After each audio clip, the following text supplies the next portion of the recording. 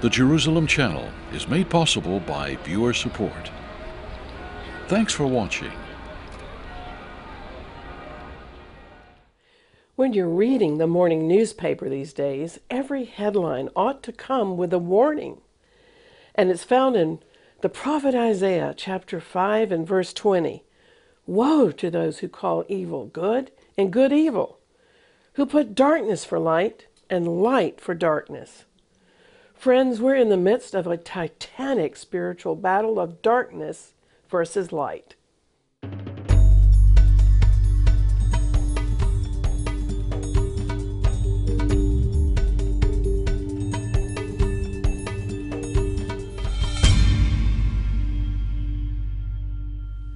Hello, I'm Christine Darg, and today we're in Cairo, Egypt. During the annual Islamic fasting month, Muslims observe Ramadan with special nighttime meals, and they display colorful fabrics and decorations. The main symbol of Ramadan here in Egypt is a luminous lantern. Cairo nights are filled with these lanterns. The special Ramadan lantern is called the fanuz. It's a colorful Middle Eastern style lamp to light up the nights of feasting after days of fasting. Now the word fanuz is of Greek origin, meaning light or lantern. The traditional use of the fanuz during Ramadan is believed to have originated during the Islamic Caliphate in Egypt. According to tradition, the Caliph was greeted by Egyptians with lanterns to celebrate his arrival at Cairo during Ramadan. In almost all Muslim countries, fanuz lanterns can be found everywhere in houses, restaurants, hotels, and malls. These pretty lanterns brought to my mind the famous painting by William Holman Hunt of Jesus called The Light of the World. The original painting is located in a chapel at Oxford University. And Hunt said he painted the picture by divine command, and not simply as just a good idea. He also painted a life-size version, which is hung in St. Paul's Cathedral in London. It was put there after a world tour during which the painting drew large crowds and attention. In the allegory in this painting, the Lord holds a fanuz, the Middle Eastern lamp, in one hand, and he's knocking on an overgrown and long unopened door. This, of course, illustrates Revelation 3:20, where Jesus says, "Behold, I stand at the door and knock. If any man hear my voice and open the door, I will come into him and will sup with him and he with me." The door in the painting has no handle and can only be opened from the inside. This represents the obstinate, shut mind. But because of the lantern, which is the symbol of Ramadan, I believe this painting is the perfect picture to offer hope and salvation for any Muslim who's truly seeking God during Ramadan or any time around the year.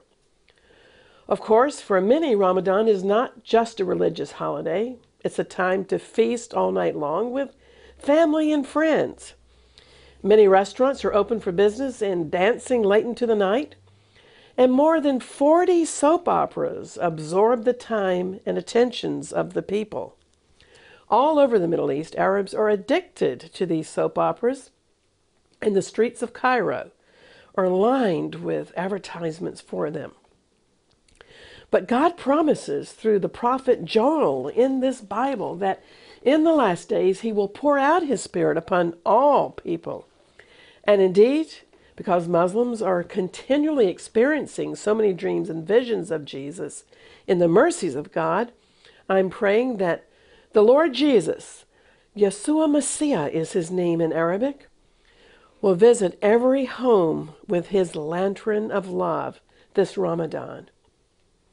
There's one event during the Ramadan month called the Night of Power. This comes near the end of the month of fasting. In Arabic, it's called Laylat al-Qadr, or Night of Destiny, when many Muslims I have spoken to especially have encountered the risen Lord Jesus in dreams and visions because they've been seeking revelation from God on that night. Many Muslims pray in the night for mercy, for forgiveness, and salvation. So let's pray that they may encounter the light of the world, the risen Lord Jesus, whose presence is brighter than the sun itself. In fact, 3 times in the Gospel of John, Jesus refers to himself as the light of the world. He said in the Gospel of John, chapter 8 and verse 12, "I am the light of the world. Whoever follows me will never walk in darkness, but will have the light of life." The Lord made this famous I am declaration about being the light of the world at dawn and at the time of sunrise when he was teaching in the Jewish temple. He was surrounded by a crowd, and as the sun rose, he testified that he is the world's light. What the sun is to the physical world, Jesus is surely to the moral world. The world itself is morally dark, and unfortunately it seems to be growing darker by the day. Well, for years we've been declaring an important prophecy over Israel and over this entire region from Isaiah 60, verses 1 and 2, which says, "Arise, shine, for your light has come, and the glory of the Lord is risen upon you. For behold, darkness shall cover the earth, and deep darkness the people. But the Lord will arise over you, and his glory will be seen upon you." And never has it been more important to declare these words of faith. Isaiah 60 certainly describes a time when gross darkness will spread across the world. But hallelujah, God's response is to shine his light of revival upon Israel and all the surrounding region of the Middle East, including Egypt, mentioned in the great prophetic chapter, Isaiah 19. Specifically in this chapter, God promises that he will save Egypt, Assyria, and Israel. These 3 nations are coming increasingly into focus and into being, even in perilous times. A number of years ago, the Lord began to send us on prayer assignments here to Egypt and in the surrounding nations, and we discovered the amazing prophecies contained in Isaiah 19 concerning a highway that God will build in the last days between Egypt, Israel, and Assyria. Right now, I want to take you on a journey along that highway. I felt compelled on many occasions to build up this highway in prayer and prophetic acts.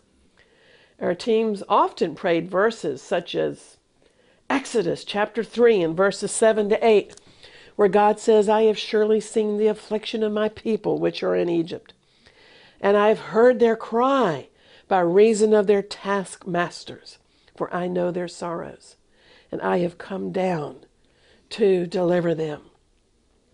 God heard the cries of his people in the past, and he hears the cries today of people in religious bondage, and he is present to deliver them by the power of his Holy Spirit.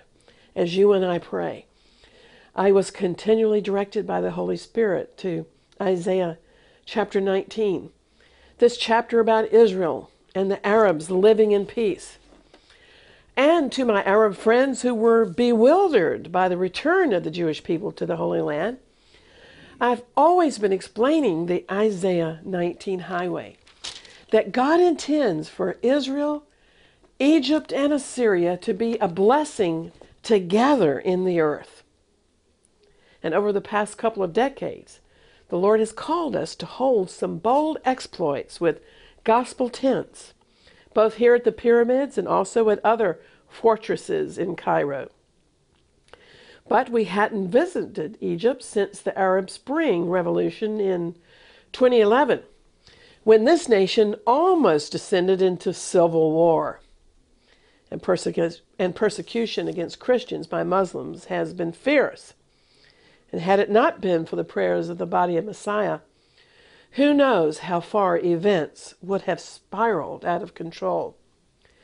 But the Muslim Brotherhood's leader was toppled, and a more moderate leader, President El-Sisi, rose to power. CC has shown considerable warmth towards the Coptic Christian community, which comprises the largest Christian population here in the Middle East. President Sisi has bravely called for reforms in Islam. He is keeping a lid on things, but we must pray that his political advisors will not prevent him from making more efforts to protect Egypt's 20 million Christians. Recently, we met with staff from Cairo's leading evangelical church, called the Church of the Revolution, because of its proximity to Tahrir Square, where Arab Spring demonstrations took place. Before the revolution, evangelical churches weren't well known, but during the revolution, the Lord elevated this church because it opened its doors and it became a field hospital for the injured. The church staff welcomed demonstrators and offered counsel and encouragement amid the chaos. The church's senior pastor spoke words of wisdom to radical Islamists, and he ministered comfort to the bereaved. Many Muslims now attend the overflow services. Well, all revivals begin in prayer, and we held prayer meetings in Jerusalem for 10 years on one theme, and that was the irreversible overthrow of the powers of darkness that are holding 1 billion souls captive. And all of our prayers have been stored in the golden bowls of heaven for the right time. And it's no coincidence that Cairo's Evangelical Church also held revival prayer meetings for at least 10 years on Monday nights. We heard from Egyptian leaders that the church in Egypt is united as never before. This is because the powers of darkness always overplay their hand. Heightened persecution and unspeakable atrocities have resulted in the unification of the body of Messiah. Pastors who previously enjoyed no fellowship together are now coming together in humility, and they have been literally washing one another's feet. According to Isaiah 19, Egypt, Assyria, and Israel shall be saved. And Egypt is certainly ripe for the gospel. The indigenous Coptic believers embrace miracles and the supernatural, but they're also taught a balanced gospel. They're taught to live their lives as potential martyrs in a Muslim-dominated society. And that's why the 23 Coptic martyrs who were beheaded by ISIS terrorists died with such dignity, calling upon the name of the Lord. You see, before there was Islam, Christianity was in Egypt. Because of the apostolic visit of St. Mark to Alexandria. And the descendants of Mark's converts are today the Coptic Church, the largest Christian denomination in the Mideast. The history of the Coptic Church is full of saints and martyrs, miracles and healings, monastic exploits in the desert, signs and wonders. The gospel is being demonstrated here in powerful ways during many revivals within the historic Coptic Church. And I've been following these revivals for over 3 decades. One of the first revivalists was Father Zechariah, who became the leading TV evangelist in the Arab world. Many of these Coptic priests are truly consecrated men and very powerful exorcists. In fact, Jesus promised in Mark 16:17, "In my name, believers shall cast out demons." For example, Coptic priest Father Makary Yunan uses Yeshua Messiah, the name of Jesus the Messiah, to cast out demons. In fact, so many people seek his ministry that the elderly priest uses more than one method to reach the masses.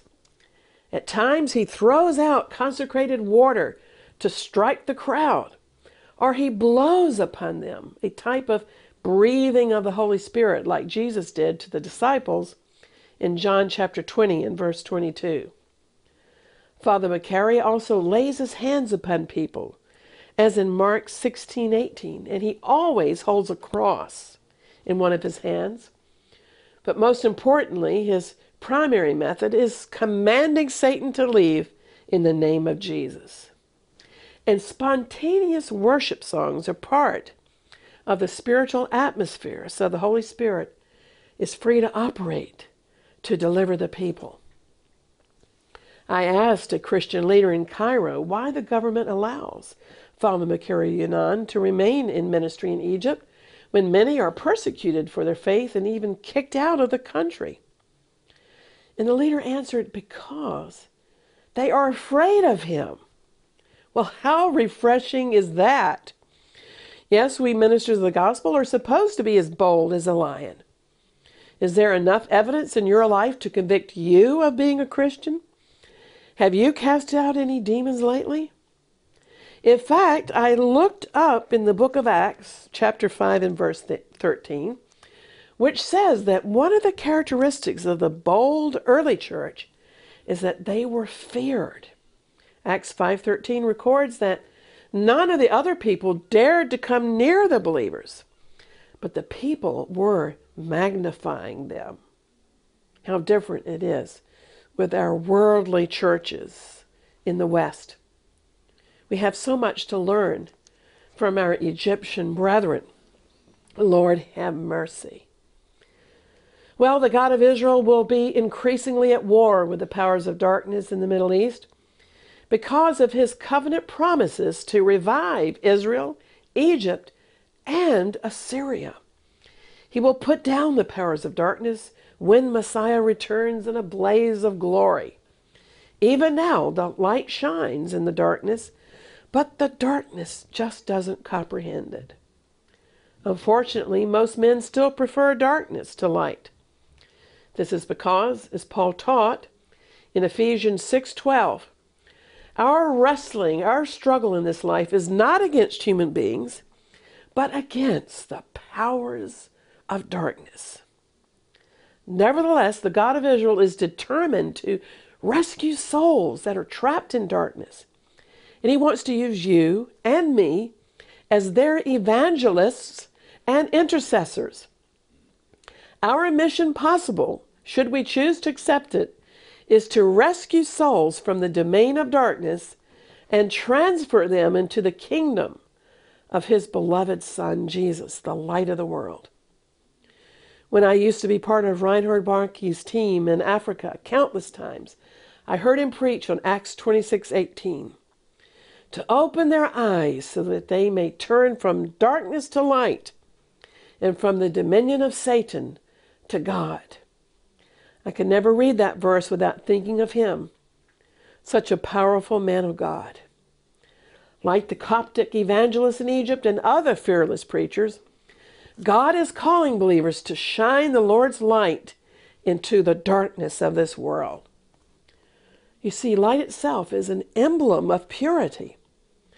And Jesus' life was the epitome of purity. I challenge you today to take seriously the words of Jesus that he is the only true light of this world.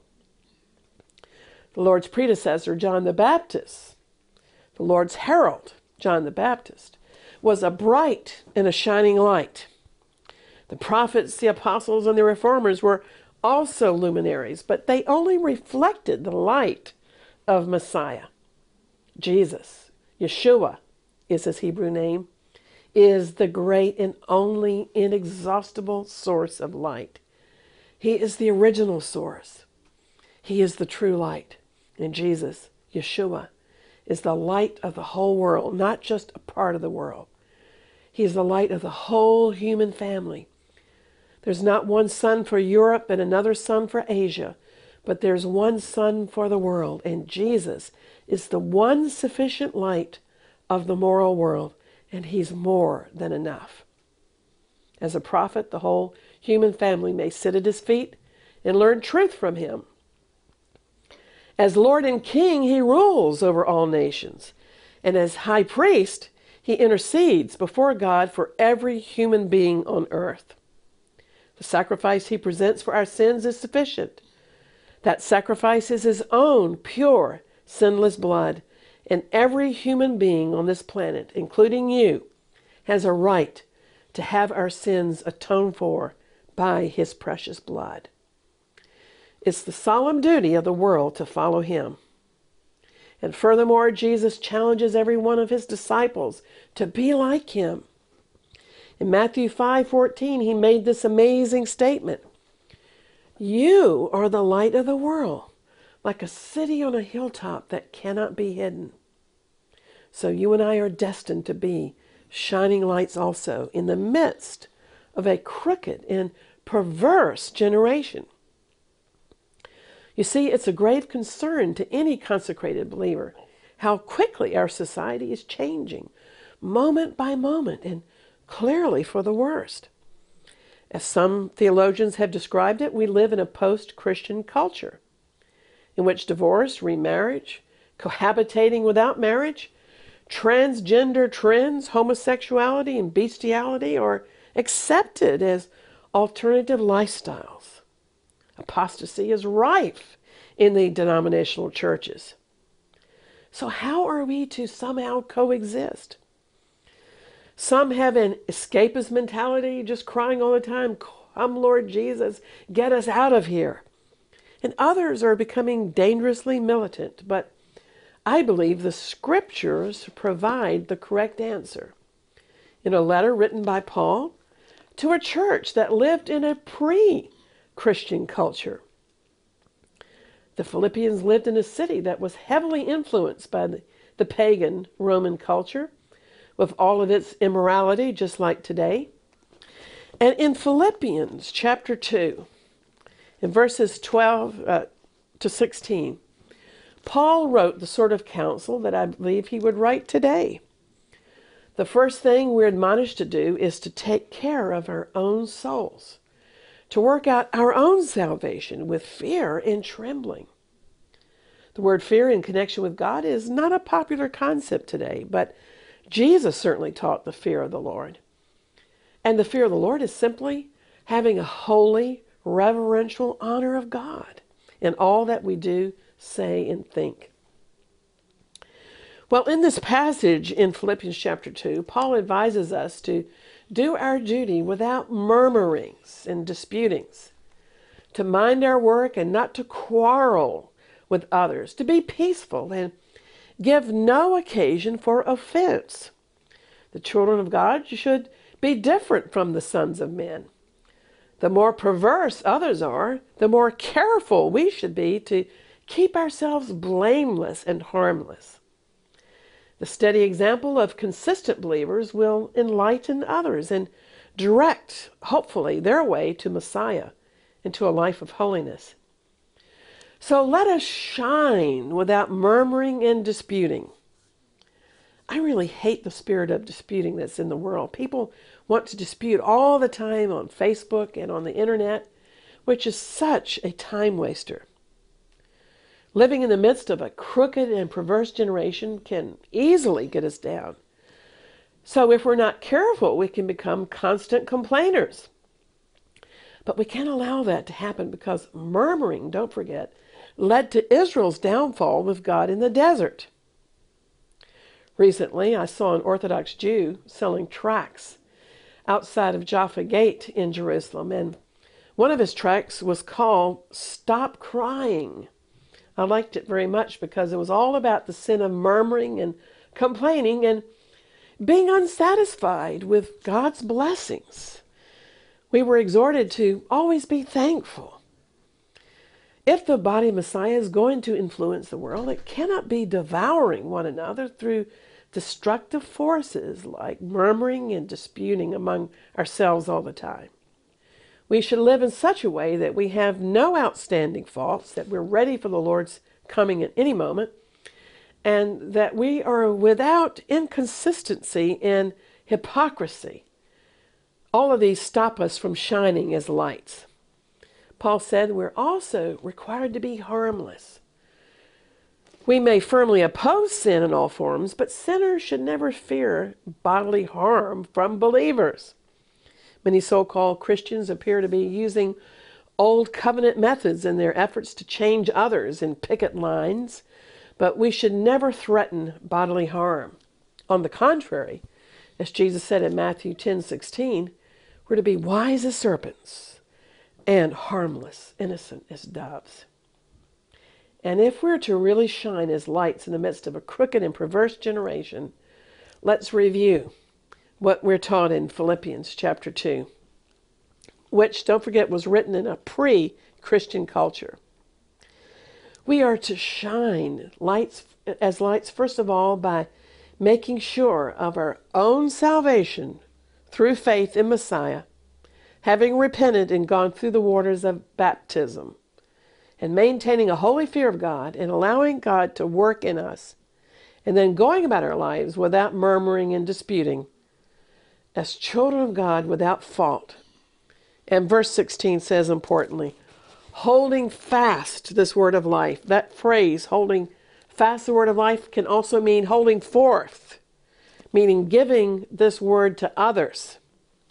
So this means partly that we will profess this word publicly, but we will live our lives and conduct our conversations in a manner that's suitable to the gospel, to influence others. And so having done all of these things, we know that we will not run our course or labor in vain. Amen.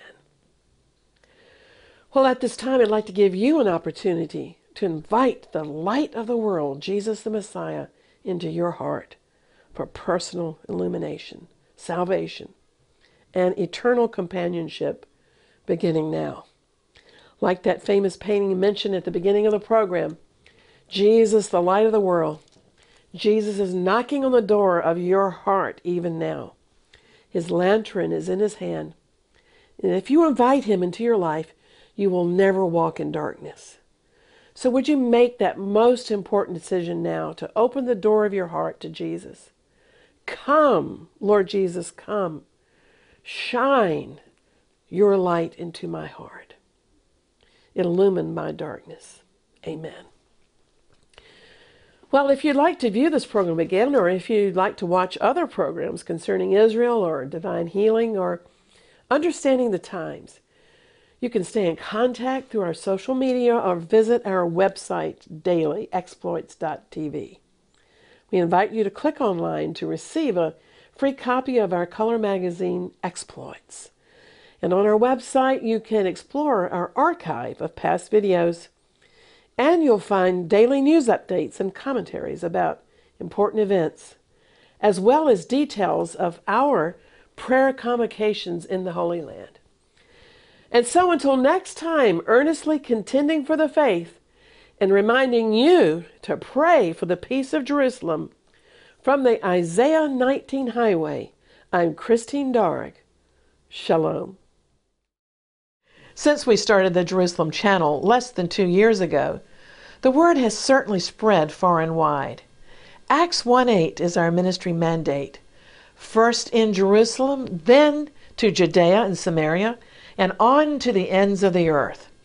Over the internet, we have a global audience that wants to know the Word of God and to better understand end-time events. As you can see from this analysis, people from many nations are joining us for these Exploits programs. But each time someone views the channel, the video streaming costs are a real expense. It's much cheaper than satellite TV, but we still need to produce and stream these broadcasts. That's why I would urge you to help us. You can call us in the United States at our toll-free number, 888-245-2692, or in the United Kingdom at our national number, 0843-557-4077. With a credit or debit card, you can also click the Donate button on our website. Thank you for being a part of the Jerusalem Channel's mandate.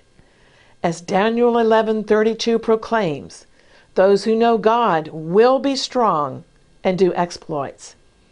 Please keep us and Exploits TV, the Jerusalem Channel, in your prayers so that we can reach the world through the internet and by YouTube, Roku, and Google TV.